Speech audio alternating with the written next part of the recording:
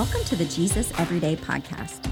Here you will hear Pastor Ethan Callison journey with people just like you from Fellowship Community Church. Our goal is to engage in God's Word to find Jesus in the Scriptures every day.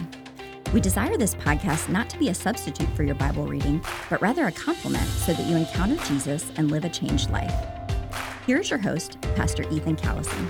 Well, welcome to the Jesus Everyday Podcast, where your word, thought, verse, and chapter of the Scriptures point us to the person of Jesus. My name is Ethan Callison. I serve as one of our pastors here at Fellowship Community Church. I want to welcome you in as we are continuing through the Gospel of Matthew in the Passion Week, the Holy Week of Christ's last couple of days here on earth. And before we jump into the text, I want to always remind you and encourage you for you to practice the hear reading method, or not just practice it, but to engage in it, because we want you to get into God's Word so that God's Word gets into you and God's Word comes out of you. That way we live changed and transformed lives as disciples, followers of the Most High God, the name above all names, Jesus Christ.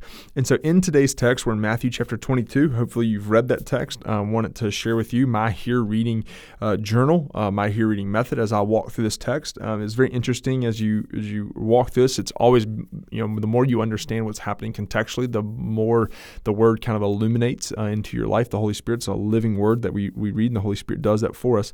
So as I read Matthew chapter 22 today, and the verse that the Holy Spirit illuminated to me, the verse that the Holy Spirit just revealed to me that just jumped out, that just stuck with me, there's a couple of them in the beginning, but then this one really just hit home.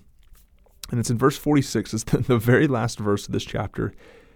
And it says, "And no one was able to answer him a word, nor from that day did anyone dare ask him any more questions."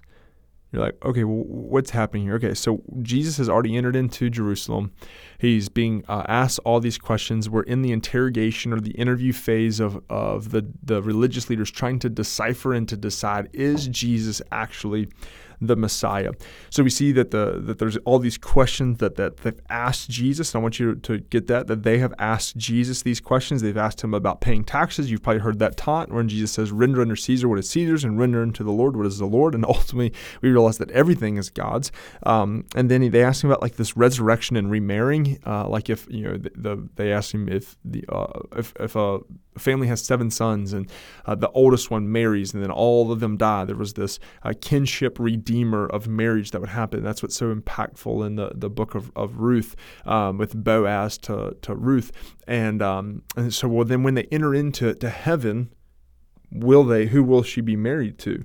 And Jesus kind of answers that. Then they ask here about the Sadducees ask specifically about the resurrection. I don't want to spend a whole lot of time here, but I do want you to know this, that the Sadducees did not believe there was a resurrection. It kind of says that in verse 23, the same day the Sadducees came to him who say that there is no resurrection. Like they did not believe that resurrection was possible, that it actually happened. So they're asking him these questions. Then we have the great commandment, this question, teacher, what is the greatest commandment of the law? We have that text here, Matthew 22. If you're to memorize a verse in Matthew chapter 28 is a great one, verses 19 through 20. And then Matthew 28, you can memorize 34 through 40, or just 37 through 39 would be huge. And then this happens in verse 41, where then Jesus begins and he actually asks a question. So he kind of flips the script. I don't know if you've heard of that term. You want to flip the script different times. And he flips the script here and he says, "Now while the Pharisees were gathered together, Jesus asked them a question, saying, 'What do you think about the Christ? Or about the Christ? Whose son is he?' And they said to him, 'The son of David.' And he said to them, 'How is it then that David in the Spirit calls him Lord, saying,'" and then he quotes here, "The Lord said to my Lord, sit at my right hand, until I put your enemies under your feet.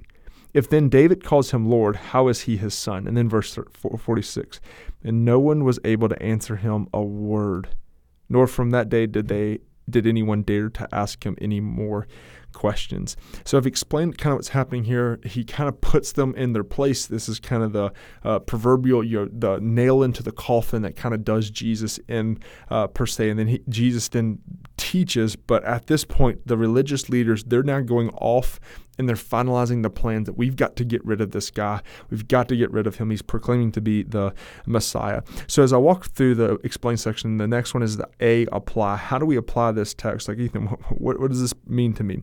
Well, the first question, I always think we should ask questions to ourselves. The first question is, are there any unanswerable questions that we have? Like, are there any questions that we can ask that Jesus can't answer? And vice versa, is there any questions Jesus can ask that we can't answer? And I think the former, yes, there are no questions that we can ask Jesus that he can't answer. But the latter, yes, there's questions Jesus can ask us that our minds can't comprehend, that we don't know the answers to it, so that we're not able to answer those questions. Even today, people ask us questions. People are going to ask you questions as you share your faith about Jesus with people. Like, well, what about this with God? What about this with God? Man, I think the application point there is, it's sometimes the best apologetic or the best response to people is, you know what? I don't know the answer to that, but I would love to look with you to see if we can find an answer to it. Now you're getting them engaged in dialogue. I love this saying that the only difference between discipleship and evangelism, or you can flip it, the only difference between evangelism and discipleship is your conversion. It's the same thing. It's studying God's word, reading God's word to apply God's word into our lives. And so when you look at this, like I've heard of people that have said, hey, let's just sit down. You might not believe in Jesus. You might have questions about, can we just sit and let's read through the Gospel of John and let's read, a chapter a day, which is kind of what we're doing here on the podcast. And let's get together once a week. And I want you just to write down any questions that are coming to your mind as you read through the scriptures. And let's just dive into them and see if we can find answers to them.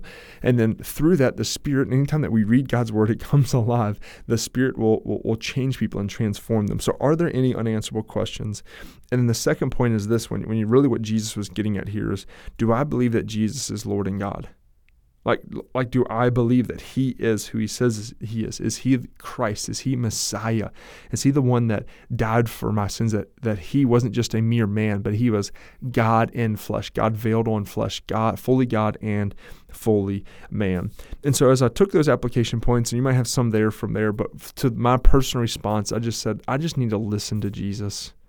Like, there's too many times where as a teacher, I want to teach people about Jesus. I want to talk about Jesus.